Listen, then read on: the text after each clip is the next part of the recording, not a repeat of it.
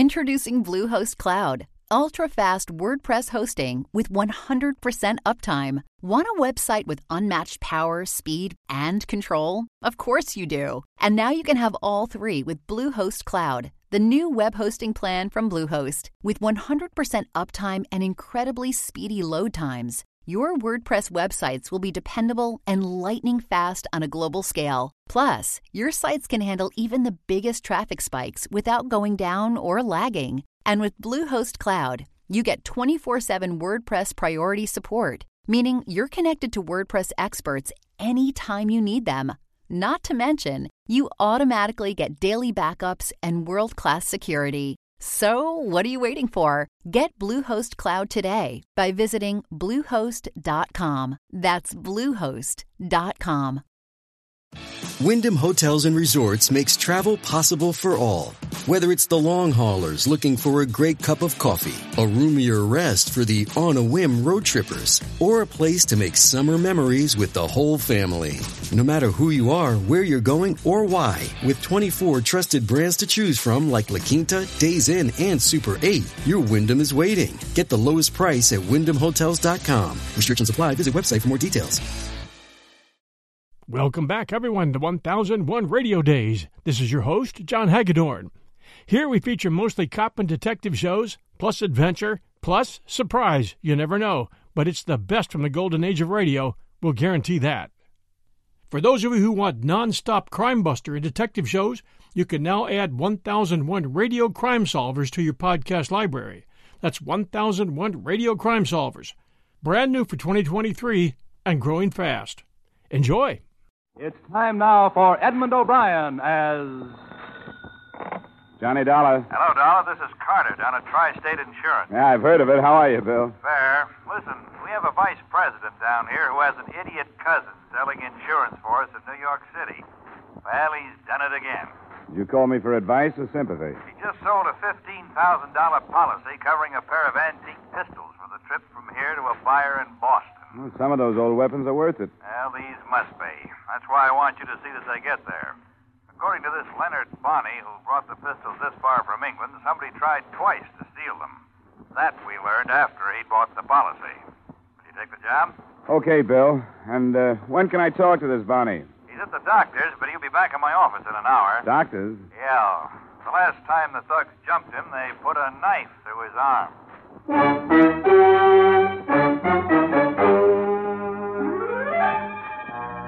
Edmund O'Brien in a transcribed adventure of the man with the action-packed expense account.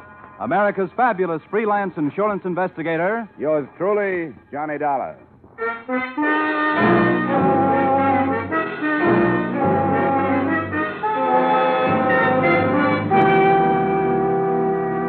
Expense account submitted by Special Investigator Johnny Dollar to Home Office Tri-State Insurance Company, Hartford, Connecticut. Attention, William Carter. The following is an accounting of my expenditures during assignment on the Queen Anne pistol matter.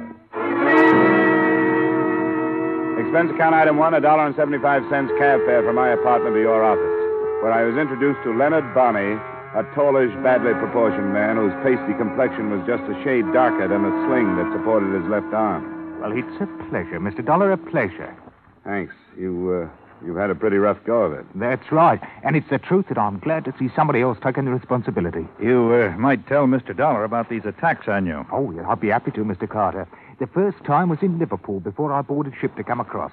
They came out from between two buildings near the wharf, 3 of them. They handed me a whack on the bean, and that's the truth. And before they could lay another hand on me, I raced off. Did you have the pistols with you? Oh, no. And I didn't have them in New York when another gang attacked me. They almost killed me with that knife. The pistols are here, Dollar. Would you like to see them? Yeah, I would. Here, I'll open the case. The box he opened was leather-bound and satin-lined. 2 pistols nestled in it, graceful flintlocks with 10-inch forged barrels upon which were engraved a coronet and a name so faint that I couldn't make it out. They're from the 18th century. They're worth £10,000 as a collector's item. Where do they go? Oh, to an antique gun shop at 272 Medford Street in Boston. The proprietor's name is Arthur Worthing. He's a British chap. He wears spectacles. You'll recognize him. Will you be coming with me? Me? I don't think no. I've had enough. I'll stay here and wait word from Mr. Carter that the pistols have got there safe. Oh, no. I've had enough. The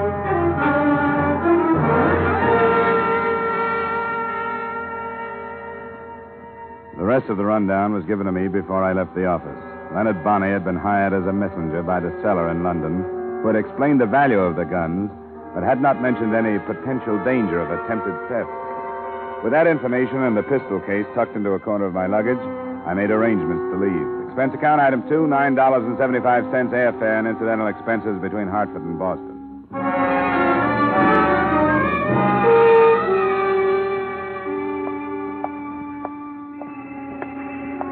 The address on Medford Street that Bonney had given to me was on the fringe of the retail district. There was a sign, and there were a few dusty weapons in the window. Good day, sir. Hello, you Arthur Worthing? Yes, I am. My name's Dollar. I've been hired by the tri-state... Mr. Bonney telegraphed me to expect you. The package, sir. I see you have the package. Yeah, I have it. This is a day I have long anticipated, sir. There. 2 masterpieces from the shop of James Freeman, Norwich, circa 1705. Sir, are you a fancier of arms? Nothing antique. Oh, that's a pity, sir, a pity. Fascinating study. These pistols have quite a remarkable history. Fashioned during Queen Anne's reign and gave service during one of Europe's blackest eras. Yeah, they're pretty. But I like mine with less history and more shocking power. As might be supposed, sir, the English gunsmiths prospered during those stirring times, profiting by the constant demands for muskets and pistols to supply the good Queen's armies in Flanders. Ah, is that right? Well, I have a paper for you to These sign. weapons, sir, rode through the campaigns at the belt of an officer raised near Norwich. And if the truth were known, sir, more than one murder has been committed not only by them, but because of them. Tell me, sir, were you followed? Not that I know of. Now, if I could get your signature on this release, I can... Just a moment, young man. I believe that the assurance policy purchased by Mr. Bonney is in effect until the pistols rest in the possession of the purchaser. Is that not correct? You're not the buyer? Well, unfortunately, sir, a price of $20,000 is a great deal too dear for me. Well, who is it then and where? A Mr. and Mrs. Jack Rollins' bride. Bride. Okay. Address? Yes, I'll jot it down for you. Just a moment. 8 Victoria Drive. There you are. It's a large dress on the left flank as you approach it from the east. I think I can find it. Now, give the Pister's bride and tell them that either Mr. Bonney or myself will contact them at the earliest opportunity. All right, I'll get back to you by phone.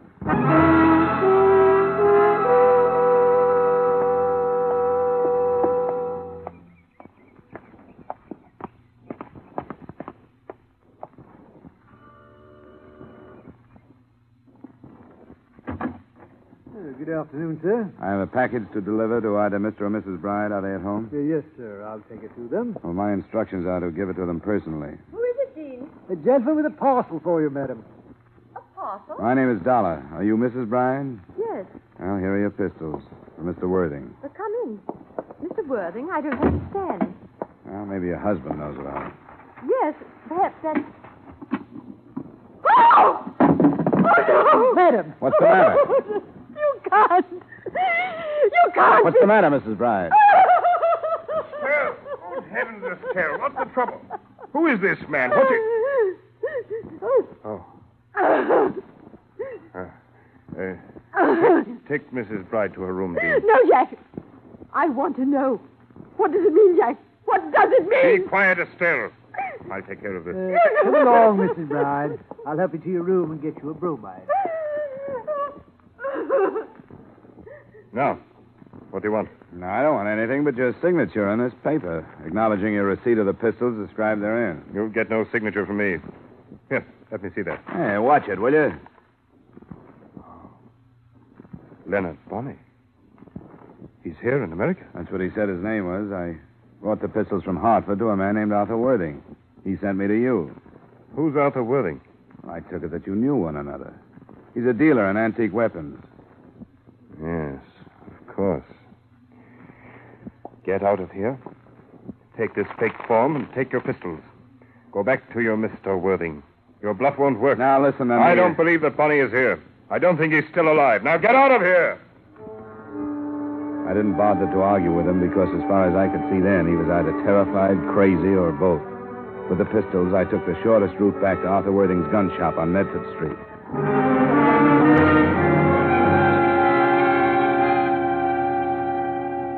should have saved myself the anger I'd built up to let go at Worthing. The place was not only locked, it was empty of antique weapons. And Arthur Worthing's sign had been replaced in the window by another which read, Office or Store for Rent. Inquire number 13 Groves Building. I decided not to.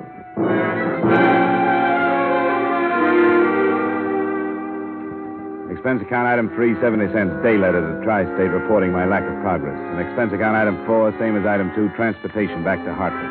My phone was ringing when I unlocked the door of my apartment at 10 that night.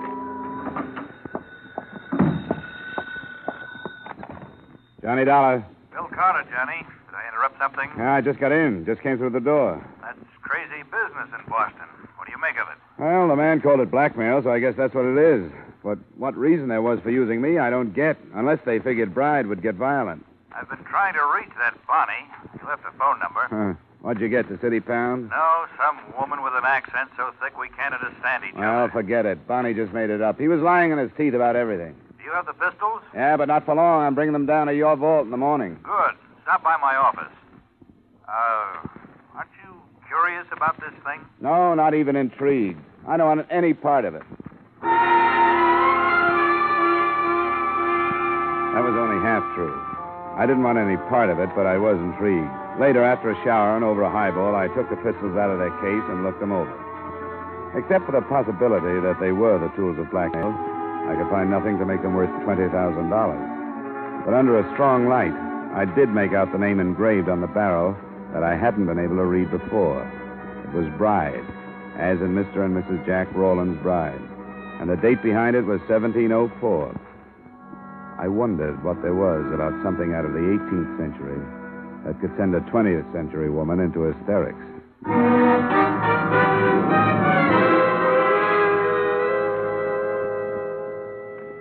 The next day, I saw the pistols put under lock and key, started to work on another case, and tried to forget the whole thing.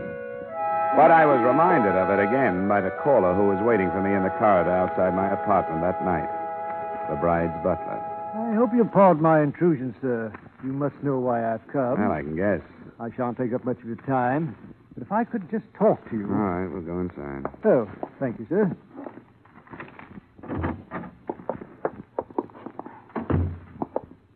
Sit down. I'll stand, sir. Could you possibly give me the pistols, Mr. Dollar? No. But why not, sir? Well, the main reason is I don't have them. Bride didn't seem to want them when I tried to give them to him. Oh, but he did, sir. If he'd also putting his signature on the form which described them, it would have become an admission that he had received them. What's he afraid of? I couldn't say, sir. He told me that he wouldn't be able to answer for the consequences if I failed to bring them back. What does that mean? Mr. Bride is a very violent and sudden man. Look, I'm through with the case. I turned the guns back to the company that insured them, and he can get them by going down there and signing that release.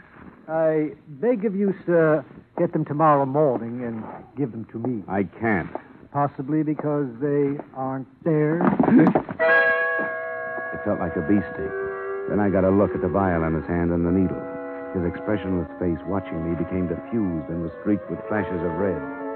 I tried to reach for the face, but it swirled away and out of sight. I took one stumbling step after it. That was the best I could do.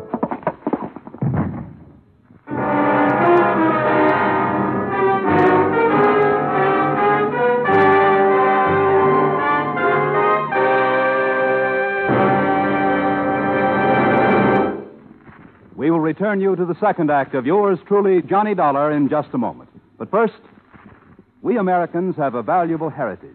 A heritage of individual freedom that includes the freedom to worship as we wish at the church or synagogue of our own choice. By attending church regularly, we can gain the moral and spiritual strength to meet the many problems which confront us today. Help support your church and attend regularly with your family. Now, with our star, Edmund O'Brien, we return you to the second act of yours truly, Johnny Dollar.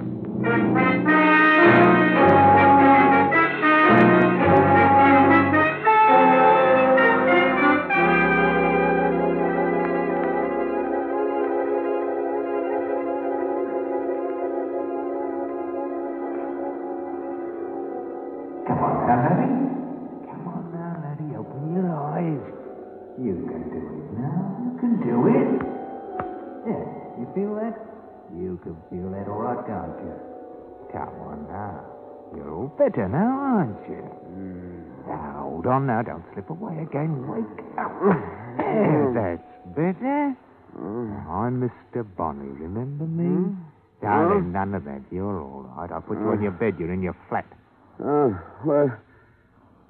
Where'd you come from? Oh, it's a good thing I came from somewhere. I've been playing touch and go with you since 6 o'clock. First you'd come to, and then you'd go again.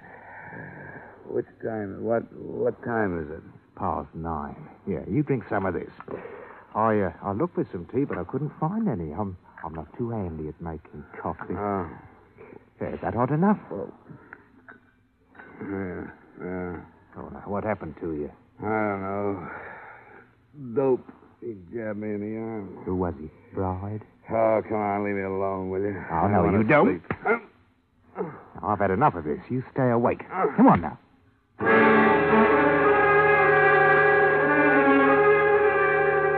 That treatment went on for another 45 minutes. That and the coffee. From the bed, I could see that my apartment had been torn to pieces. I was too sick to be angry about it. And when I could sit up and put my feet on the floor, I realized without surprise that Bonnie's arm was no longer in a sling. In fact, there was a Webley automatic in his hand. Oh, that. Well, the surgeon said I wouldn't need the sling anymore. Oh, you are a lying... Now, stand up now. Come on. Did he get those pistols? Who? Bride. Whoever it was tore up your flat looking for them. No, he didn't get them. And you aren't going to get them either. Oh, yeah, now, you got an head on your shoulders. You use it. Where are they? You'll have to do more than wave that automatic around to get them. They're in a vault downtown. What do you want? A share for yourself? Look, it was your idea to insure those things. Bride wouldn't receive them, and the company wants to protect them until he does. You must have known that. Why did you insure them? Well, it was Worthing's plan. I told him it was too tricky. You're in a fine mess now. I've got to take you to him. Why? I can't do anything. Don't you ask so many questions. You just come along.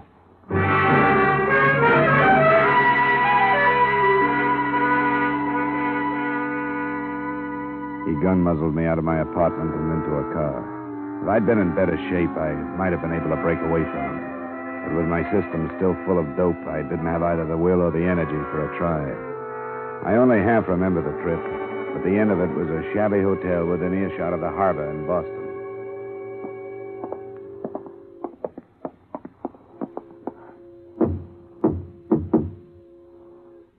It's Bonnie.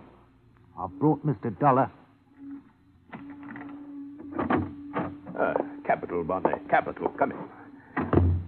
You're white as a ghost, Mr. Dollar. Are you ill? Yeah, and you don't help. They put a needle into him trying to get the pistol. Oh, what a pity. What a pity. Sit down, sir. Sit down, please, by all means. Did they get them? Well, he says no, and if he's telling the truth, we're in a mess. In a mess, Bonnie? He says the pistols are locked up at the insurance company in Hartford. Well, now, is that the truth? I don't see why that should be hard to believe. Now, what do you say to that? I told you it wouldn't work. You and your complicated plans. Now we've lost the whole thing. Nonsense, Bonnie, nonsense. Why, actually, the pistols are of no consequence whatsoever. Well, they were important right enough in London when we talked about coming here with them. Of course they were, Bonnie, but now they've served their purpose. The brides have seen them. You have spoken to them on the phone. It only remains for you to collect the money. The end of the past, Bonnie. Well, I think we need them. Well, Mr. Dollar, it suddenly occurs to me that I have spilled the beans, as you Yanks so quaintly put it. I've told you the truth. I don't want to know the truth. Why don't you keep quiet, Worthing? That's a good idea. Until I get out of here anyway. Bonnie, stop him. Look, I have no place in this. Just leave me alone. Bonnie, stop him, or everything is lost. All right, me bucko, come on back. God, get away from me. Come on. You don't feel so good. I hate to make you feel... Whoa! Yeah. That's right now. Back in the chair. What do you want? You want me to know what's going on? I do. Blackmail. Yes, of the grossest sort, sir. We shall be handsomely paid by the brides to keep secret a 2-year-old murder of which they are guilty. I don't care. Why don't you keep quiet, Worthing? Well, Mr. Dollar? If you expect me to be surprised, I'll have to disappoint you. What else could it be? But why were you stupid enough to think that he'd sign that release? Yes, I shall have to admit that my sights were too high. But a signed admission... It was such a devilishly clever scheme, I was forced to have a try at it. And why keep me involved in it? Because you are a witness, so to speak. Now, be patient, sir. After being dragged into the lives of people I don't know and don't want to know, after being drugged and knocked around by your gunman? Enough of that. And now, Barney, the hour to strike has come. I will meet the brides. Here. Oh, by the way, let me have your Webley. Well, what about me? You, at the same time, will be at the bride residence waiting for them to return and make the initial payment of our $20,000. The contest is won, Barney. I hope you're right, Worthing. It's been a long one. Yes, it has. A splendid quest.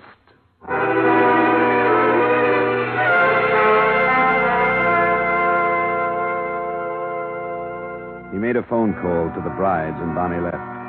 Worthing concentrated on the Webley automatic while we waited, and I concentrated on my head. By the time the brides arrived an hour later, I was almost able to stand without staggering. Well. Mr. and Mrs. Bright, late of Norwich.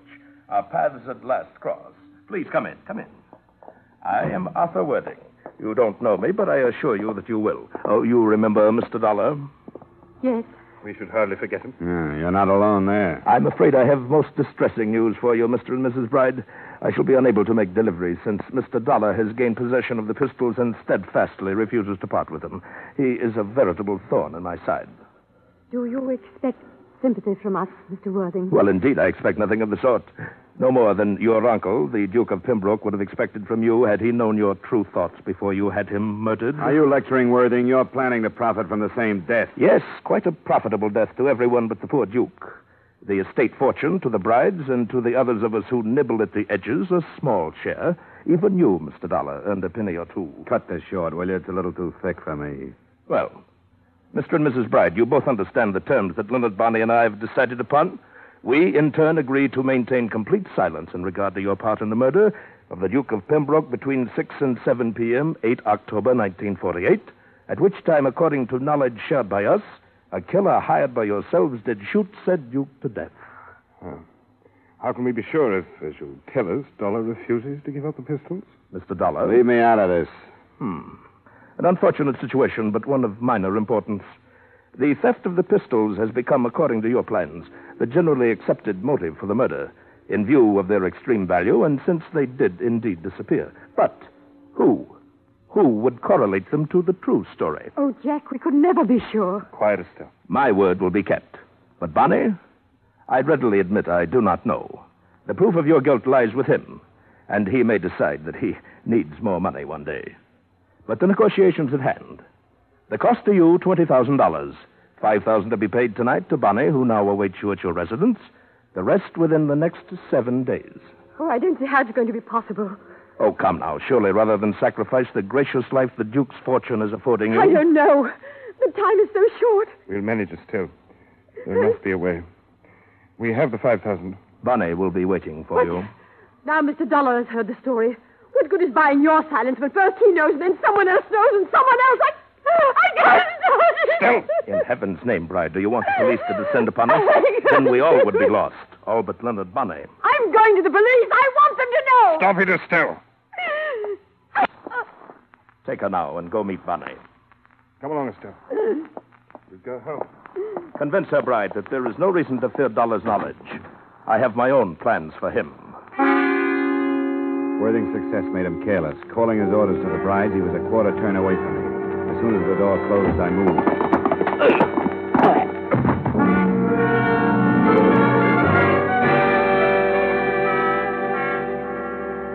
As far as I was concerned, it was a toss-up between being a good citizen and phoning the police or using my head and leaving. I decided on a compromise, an anonymous report. I leaned over him to double-check his name and started through his pockets. His inside coat pocket gave me a week-old receipt for the weapons with which he dressed up his phony gun shop. His wallet held some money, but no identification. I patted aside coat pockets. They were cluttered with the usual men's debris and nothing else. But I patted the empty pockets again, and down at the bottom of the right one, I felt a thin, rectangular object. It was inside the coat lining. I got my fingers into the seam and ripped. The object was a card set into a plate of transparent plastic. It said, Arthur T. Worthing, Inspector, CID, Scotland Yard. Oh, the devil.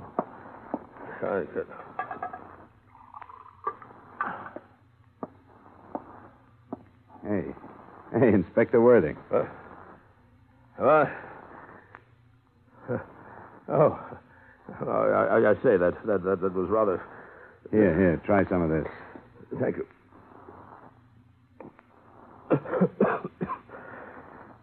Well, I must say that you're an extraordinary ally, Mr. Dollar. It would help, if your allies knew they were allies instead of pigeons. Do you want to try and get up? Not yet, I think. A vicious pummeling. But more about that later. Suffice it to say that I've been posing as a blackmailer for so long that I scarcely know what I am myself.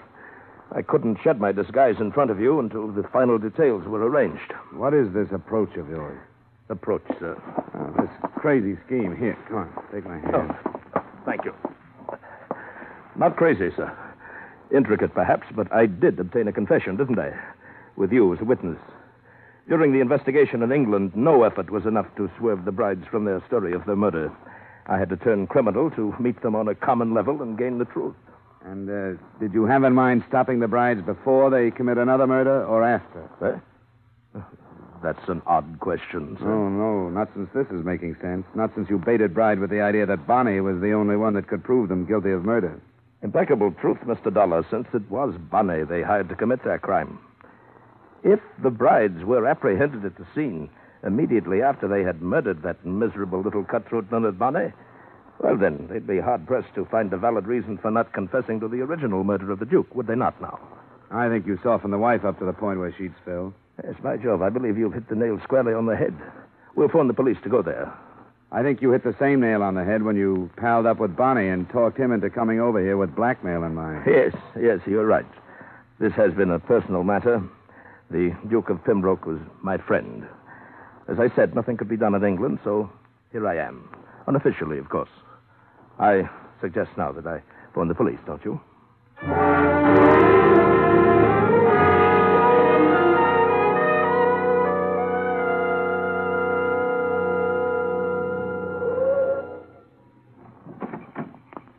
Here, driver, keep it. Thank you, sir. And good night, you. Good night, young man. Well, no sign of the police, Dollar. They'll arrive quietly. We'd better get up to the house. We dropped our cab a few yards down from the Bride address. When we got there, we took the driveway. There was a light in a room I'd spotted the last time I was there, a library. We angled off toward it, but before we reached it, a look I tossed over my shoulder stopped me. Behind us in the street, I could see a swarm of uniformed figures slipping silently toward us. They were close, but not close enough.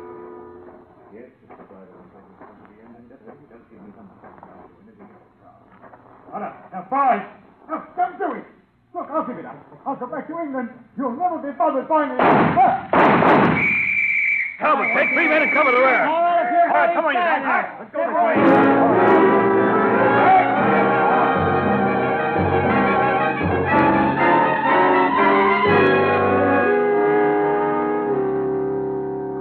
The inspector got what he wanted, the murder of the gunman Bonnie and the arrest of the brides.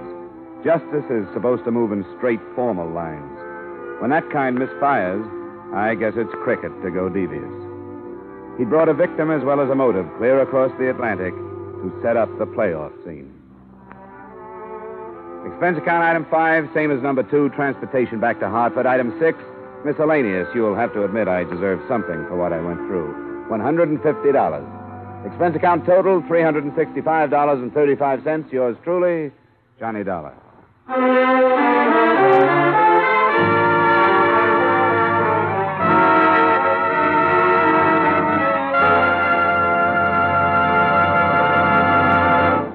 Yours truly, Johnny Dollar, stars Edmund O'Brien in the title role and is written by Gil Dowd with music by Wilbur Hatch. Edmund O'Brien can soon be seen in the Paramount Pictures production Warpath. Featured in tonight's cast were Ben Wright, Bill Conrad, Dick Ryan, Jeanette Nolan, Dan O'Herlihy, and Tyler McVeigh. Yours truly, Johnny Dollar, is transcribed in Hollywood by Jaime Del Valle. This is Bob Lamont inviting you to join us next week at this time when we will again bring you Edmund O'Brien as Yours truly, Johnny Dollar.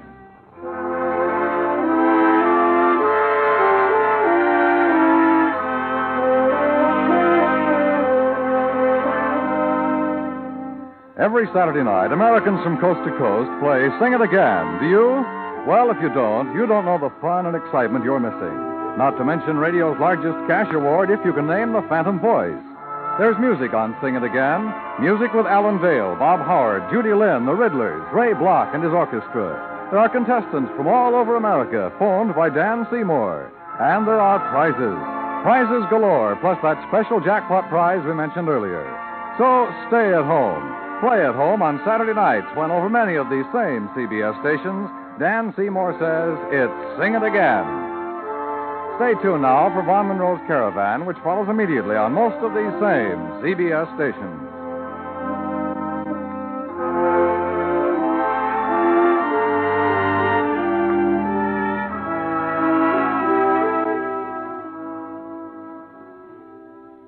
If you met a stranger on the street who offered to give you $4 for $3, you'd be pretty skeptical. But when Uncle Sam makes the same offer, you can take him up on it and be sure you're getting a square deal.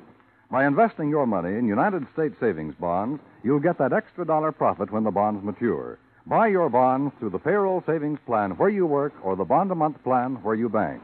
This is CBS, the Columbia Broadcasting System.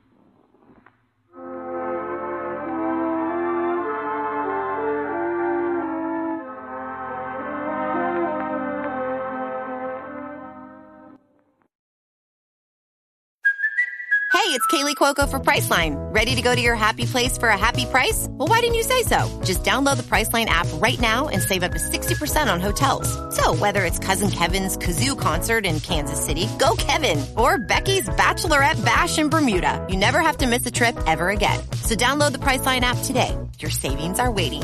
Go to your happy place for a happy price. Go to your happy price, Priceline. Look, Bumble knows you're exhausted by dating. All the, must not take yourself too seriously, and 6'1" since that matters, and what do I even say other than, hey? Well, that's why they're introducing an all-new Bumble, with exciting features to make compatibility easier, starting the chat better, and dating safer. They've changed, so you don't have to. Download the new Bumble now. From Hollywood, it's time now for Edmund O'Brien as Johnny Dollar. Al Begney, Johnny, Grand East. Oh, yes, Al. What or whom did you insure that you shouldn't have? What? Or are you inviting me to dinner? I get three kinds of phone calls, social, business, and people who want money, creditors or otherwise. And I don't owe you any money. I didn't mean to insult you. You haven't. What is it? You read about the KEGG burglary in New York, haven't you? The papers say those jewels aren't insured. Well, they are, by us. $125,000. You want a job? You don't need me. The police are working on it, aren't they? Yeah, but in the wrong direction. We think we've got a line on this stuff, Johnny, and we need somebody to go check on it. Are you free? Unemployed, yes, but not free. Where do we start?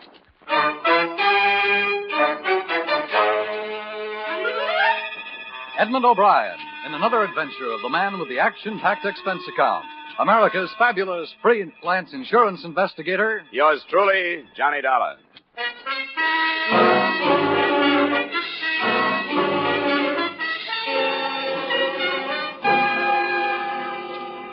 Expense account submitted by Special Investigator Johnny Dollar to Home Office, Grand East All Risk Insurance Company, Hartford, Connecticut.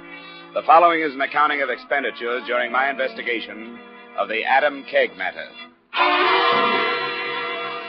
Expense account item 1, $34, transportation as instructed from Hartford to New York and the Parkview Manor, an apartment hotel on 59th. Your man Begney met me in the lobby.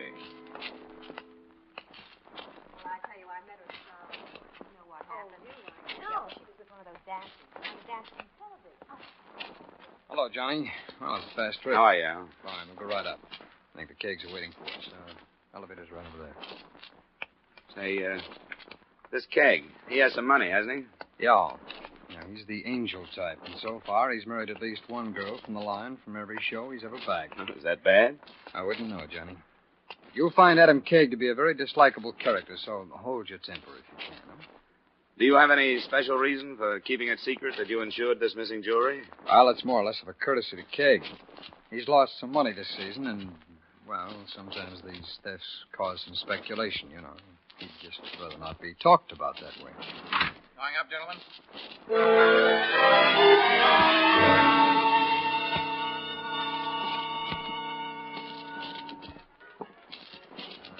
6:42. This is it.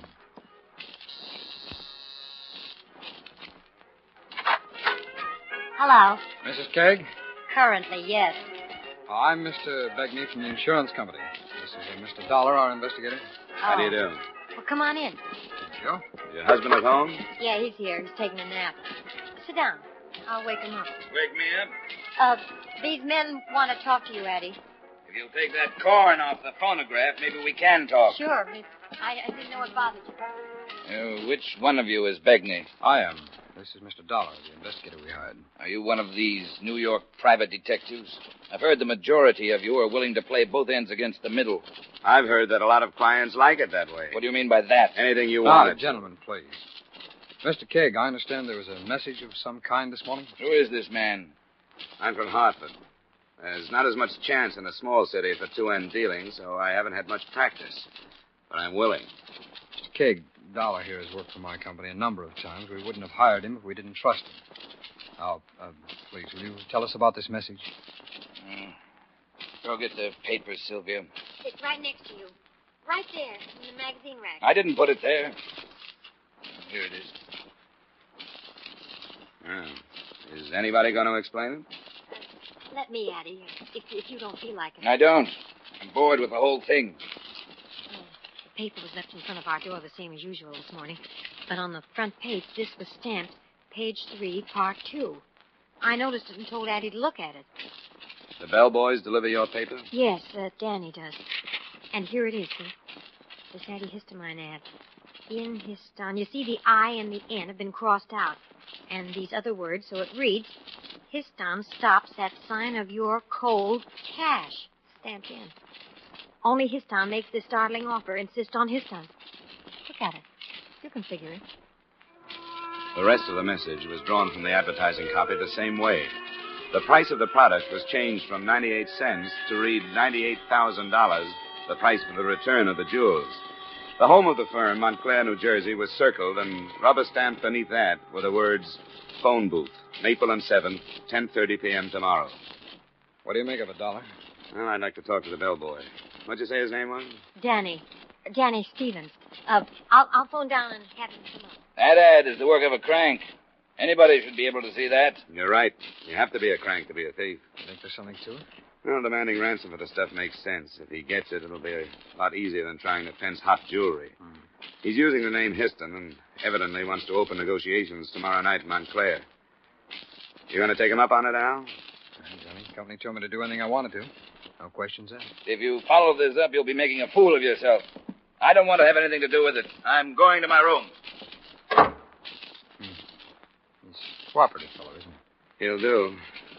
Do you want me to go to Montclair? Yeah, I realize it's unusual, Johnny, but if there's a chance of saving the company the difference between $98,000 and $125,000, I think I ought to take that chance.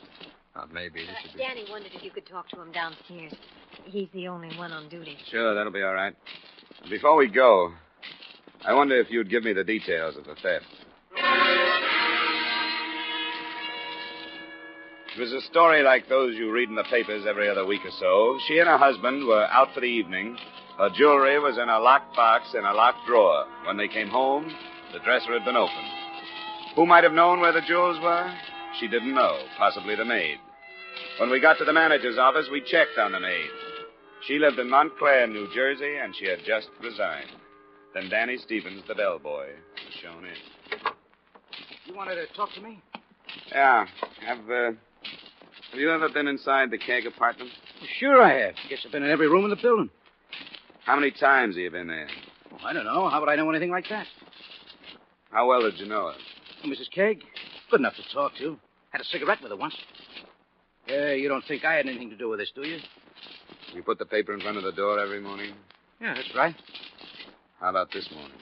When I got up there, paper was there already. I didn't think much about it because I figured maybe the night man had gone up there and left it. Had he? No. As soon as Mr. KEGG called about what was in the paper, I asked, and Jim hadn't been up there at all. That's what he said, anyway. Where do you live? In Queens. Look, mister, the cops asked me all this stuff. I don't know anything about it. You're wasting your time. You'll be around here, won't you? Yeah, sure I will. I live here. I plan to make a career out of hotel work. I won't leave.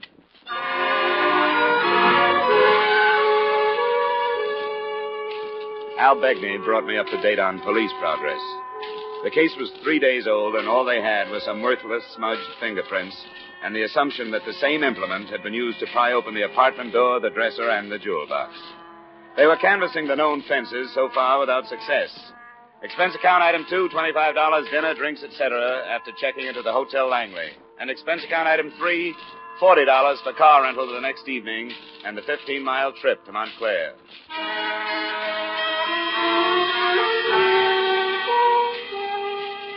The Maple and 7th, rubber-stamped into the contrived message, was an intersection that boasted 3 stores closed to the night, and on the 4th corner, a bowling alley. The only visible phone booth was on the sidewalk near the entrance to the alleys. As I stepped inside, I noticed a pair of headlights snap on a few yards up the street, and a half-minute later, the car pulled out and double-parked near me. You calling out or waiting? Waiting for a call. Why? Who from? Somebody named Histon. I'm your man. Come on.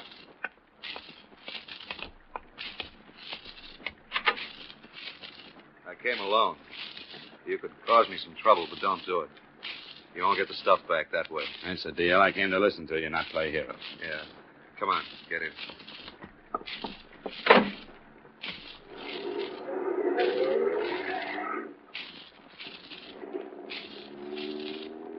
Why'd he send you? KEGG? He didn't send me. I'm an insurance investigator. I thought those things weren't insured. They are. That makes sense, I guess. Guys like KEGG don't leave themselves open to get hurt. Always somebody else. You know him? I know what he is. I'll pull in this alley. Yeah, we can talk here for a few minutes. Now, who's going to pay the money? The insurance company, if anybody does. How much do you expect me to sell? I don't know what you mean. I mean, what kind of a bargain do we make? Does the company and KEGG tell the cops to drop it? I won't promise you that. You can't start something like this and have it all stop when you gouge $98,000 out of somebody. I'm not thinking so much about myself. Oh, you mean you pulled this heist for somebody else? No, I didn't pull it for anybody. It's a little too late to worry about whoever sold you information, isn't it? How close are they? Don't be stupid. Wouldn't take a junior G-man long to figure it. It had to be somebody who knew what KEGG's wife had, where she kept it, and probably when they were going to be away from the apartment. Who do they think did that? I didn't ask them. I came here to find out how you want to handle this thing. I don't like it. I'll have to think about it. $98,000. How long do you have to think? Where can I get you by phone? What's your name? Name's Dollar. I'm registered at the Hotel Langley in New York. Okay. I'll call you. I'll try and make it sometime tomorrow. That's all? Yeah. How about driving me back to 7th and Maple? I left my car there. Take you there so you can follow me? Get out. You'll be better off with a little walk.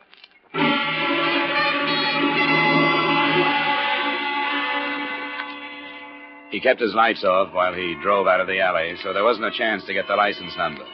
But I had memorized his features and a V-shaped scar on his right cheek. It was 10:45 when I got back to my car. Not too late, I hope, to call on Miss Millicent Weaver, the maid who had recently resigned her job at the KEGG's hotel. But I've been through all this with the police. I don't think it's right somebody can be pushed around and nagged like this. Do the police know you quit your job? It's none of their business. They'll be back to you when they find out. They'll want to know why you did. It was entirely personal with me. It didn't have anything to do with the trouble, except that when the police started to insult me, I realized how public my life was in a hotel of that type. Well, that's not very good. It sounds like you quit to get away from their questions. That isn't so. I won't tell you why, but, well, it has to do with my own personal code of ethics and how hard it was with that pack of linen closet wolves that hunted in that hotel. Do I make myself understood? Yeah, I think so. But you did know where Mrs. KEGG kept her jewels. If that's a crime, it's her fault. So busy impressing me with them. What do you know about a blonde man with a scar on his cheek like an upside-down V? Who? I didn't get his name. Curly blonde hair, nose that might have been broken. He's about my size. I don't remember anybody like that. Who is He lives here in Montclair. He says he has the jewelry. he? What does that have to do with me? Why'd you come here? I just wanted to meet you, Millie. If you run into a blonde man with a scar, let me know. I'm at the Langley.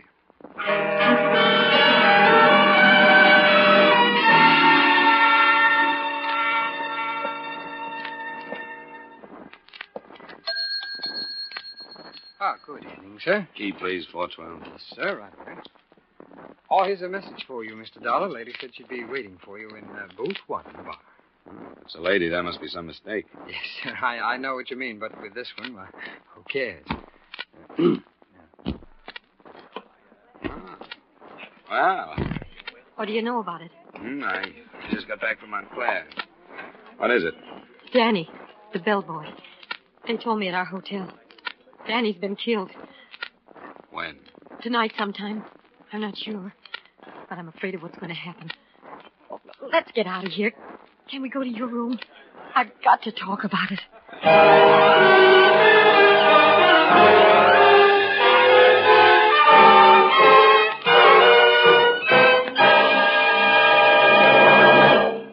We'll return you to the second act of yours truly, Johnny Dollar, in just a moment. But first, Hopalong Cassidy will come riding up to the door at CBS, the Star's address, again later this evening, with another fascinating Western adventure. Hopalong Cassidy, starring William Boyd, is heard every Saturday evening on most of these same CBS stations, where you'll also find Gene Autry, Vaughn Monroe, Lucille Ball, the Gangbusters stories, and Sing It Again. Now, with our star, Edmund O'Brien, we return you to the second act of yours truly, Johnny Dollar.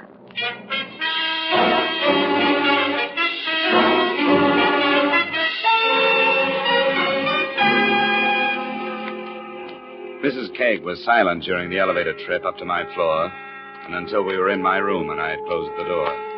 Then she settled on the edge of the bed and started. I couldn't tell if it was an act or not. Come on, stop it. How much did you have to drink while you were waiting for me? I'm not drunk. Then let's use a little control, shall we? This sounds like a crying jab. Stop feeling sorry for yourself. Oh, I'm not. Look, if you're trying to make me feel sorry for you, drop it. Frightened dames don't touch me anymore until I find out what they're afraid of. Oh, shut up. I couldn't help it. I've been holding it in since I heard. Holding what in? I'm afraid of what my husband is going to make out of it. Out of Danny's death? Yeah. How was he killed? He was run down by a car, going home from a movie. They haven't found the driver. You don't think it was an accident? I don't know. Danny was the first one questioned by the police after the robbery. I know they thought he knew more than he was telling. Do you think he was mixed up in it? Well, if he was... Yeah? If he was, my husband is going to accuse me of being in it with him. Stealing your own jewels? How does that work? Oh, they weren't mine. The privilege of wearing them was. That's the way it's been with all his wives. You lose the privilege when you're divorced. You were due for a divorce? Yeah. He got some ideas about Danny and me. It's funny, so did I. Well, there was nothing to it. He was a nice guy. Used to drop up once in a while. That isn't what he told me. What did he tell you? Maybe it isn't important. Danny did know where you kept your jewelry, didn't he? Yes. The dresser and which drawer? Yeah, I'm afraid he knew quite a lot about me. I didn't think he'd use it to do anything like that to me. How much are you holding back? Nothing. I came to you, didn't I? What about that hoped-up offer from Montclair? You know more about that than I do. You went over there. Yeah, I met a guy who decided to renege. He could have been a decoy, or he could have been Danny's killer. Oh, I don't know anything about it. I hoped you'd believe me. That's why I came to you. I was going to ask why. What do you expect me to do? Nothing, I guess. I wanted to tell somebody that I knew what was going to happen, and you were handy. Adam is going to rant and curse and accuse me of every sin that exists. That's his marital privilege, I guess. Yeah. Well, it's late now. You better run along.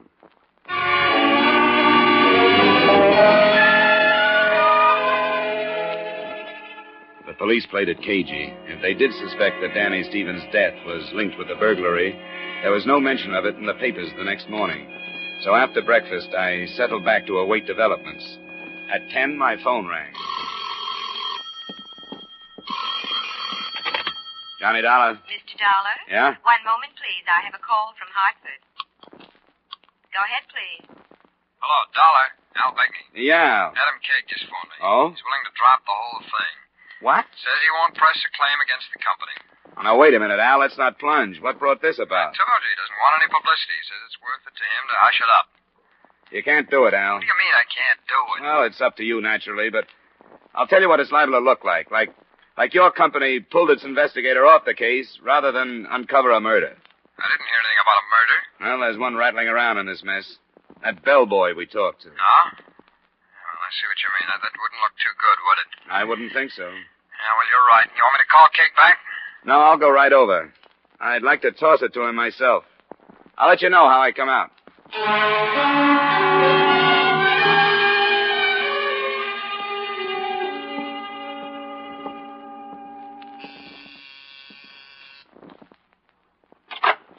Oh, what do you want? I want to see your husband. You can't. He's not here. Well, I'll wait for him then. Listen to me. He's here, but please don't tell him about last night. Please, you mustn't. We'll see. Come on. Announce me. All right. Come on. Sit down. I'll tell him. Thanks. Addie, Mr. Dollar is here to see you. Who? The investigator. I thought I told that confounded company to leave me alone.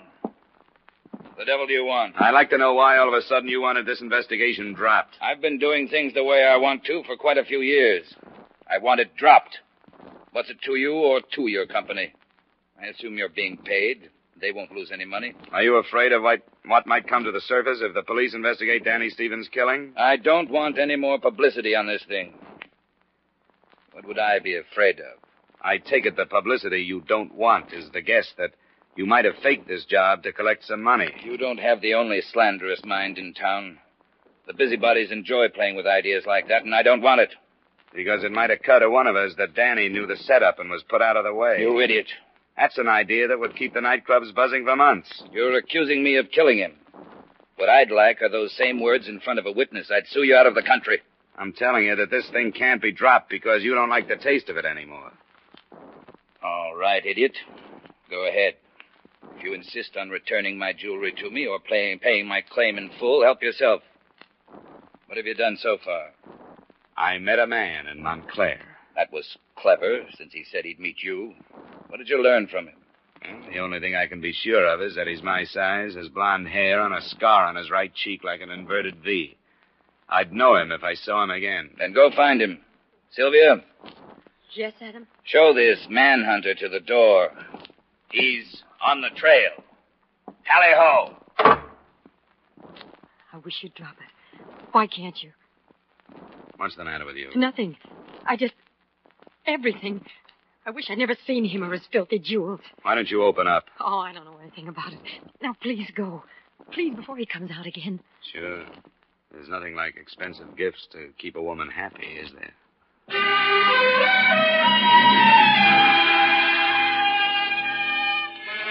So there I was in the middle of 59th Street with a basket full of suspects. An owner who didn't want to collect on his insurance or recover his stolen property, and an insurance company that wanted to drop the investigation but couldn't. I turned to the only possibly interested parties I could think of, the police. That's very interesting. Why didn't you tell us before you went to Montclair? Well, I'll be honest with you, because I know it won't go beyond this office. We were willing to be a little unethical to save the company some money, and when we did, we were going to make a full report to you. Uh-huh. And now you want us to help you. I didn't ask that. I wanted to know what had happened on the hit-and-run death. Well, the driver's being indicted on a manslaughter charge. She gave herself up. She? She gave herself up? Who? Her name is Lindquist. She was driving home after a prolonged cocktail party. There's no connection with the KEGG thing? Not according to all her witnesses. She's visiting here from Florida. Got in day before yesterday. There goes that angle. I'm sorry to disappoint you. But accidents do happen.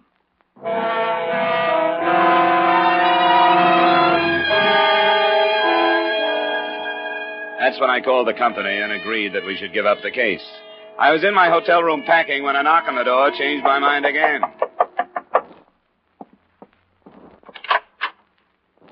can't stand it any longer. I gotta talk to you. You said that before. Come on. Well, what now? That man you met in Montclair, I know him. What makes you think so?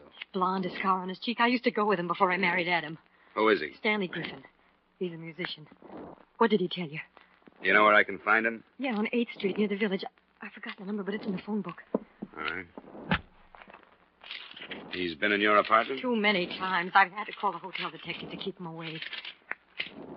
Ah. Griffin. Stanley A. Okay. I don't know why, but I'll go check it.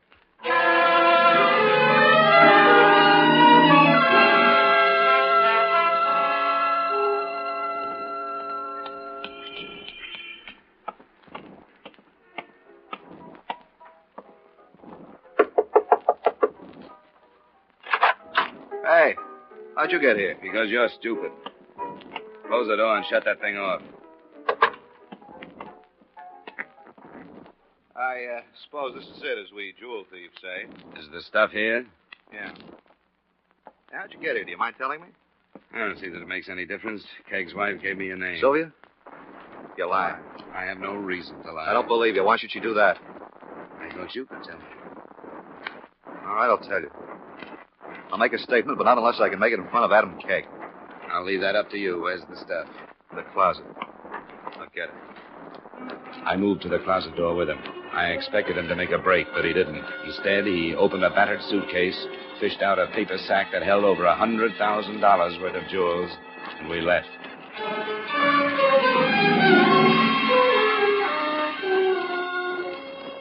Well, what's this? Your stolen property. This is Stanley Griffin. He has a statement to make to you. Where's Sylvia? Mrs. Kegg is in her room. I think she'd better come out. Why? She was going to share the profit. Stan! I think she should share the failure.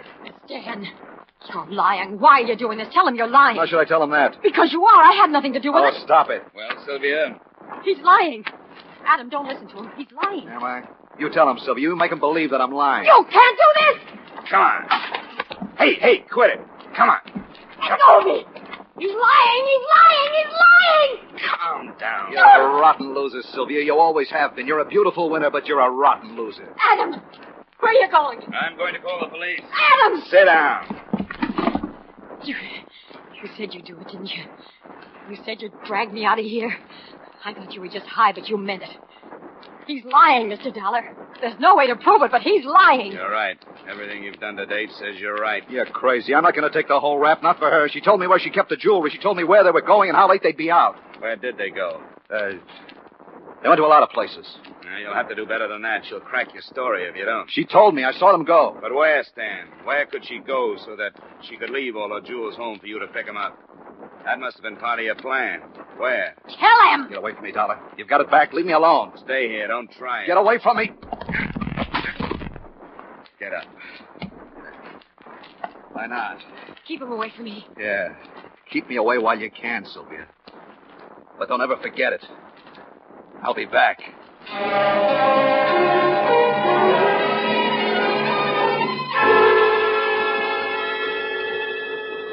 To help the company complete its report on the KEGG matter, I enclose a portion of Stanley Griffin's statement to the police that same afternoon. I don't know why I did it. Yeah, I do. I wanted to get her away from him. I loved her. When she wouldn't listen to me and leave him, she had me thrown out that night. I made up my mind to steal them and make it look like she helped me. So I did. Fixed up that newspaper I had. I was drunk and crazy. And I wanted to see her in prison. With me.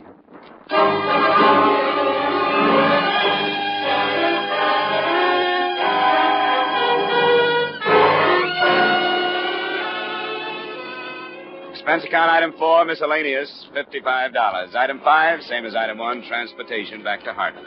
Expense account total, $230.40. Remarks? The whole matter was no more than a cloud of smoke. The bellboy's death was inconvenient but accidental.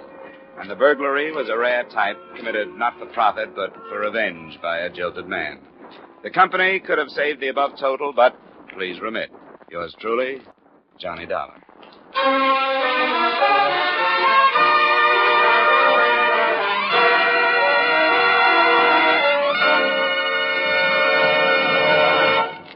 Yours truly, Johnny Dollar, stars Edmund O'Brien in the title role and is written by Gil Dowd with music by Wilbur Hatch.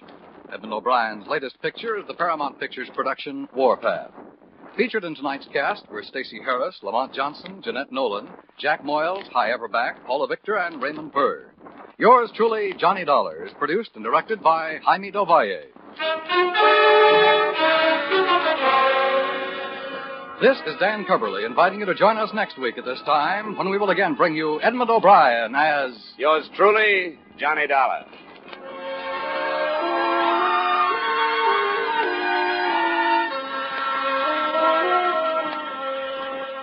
How's for trying to sing it again tonight? $5,000 in cold, hard cash and $10,000 in fine prizes are waiting for the CBS listener who can solve the new Phantom Voice mystery. Now stay tuned for Vaughn Monroe's Caravan, which follows immediately on most of these same CBS stations.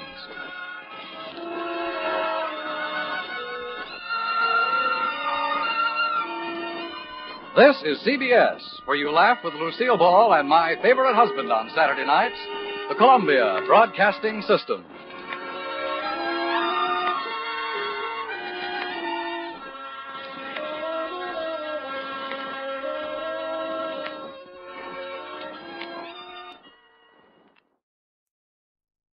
Thanks for joining us at 1001 Radio Days, your home for the best of Golden Age radio, when radio was king. If you enjoyed tonight's show, please do take a moment and send us a review. We always appreciate reviews, and they help new listeners find us. Until next time, this is your host, John Hagedorn. Stay safe, and we'll be back soon at 1001 Radio Days. And one note, don't forget to pick up 1001 Radio Crime Solvers. That's 1001 Radio Crime Solvers. This is your host, John Hagedorn, and we'll be back soon. This is the story of the one. As a maintenance engineer, he hears things differently. To the untrained ear, everything on his shop floor might sound fine, but he can hear gears grinding or a belt slipping. So he steps in to fix the problem at hand before it gets out of hand. And he knows Grainger's got the right product he needs to get the job done, which is music to his ears. Call, click Grainger.com, or just stop by. Grainger, for the ones who get it done.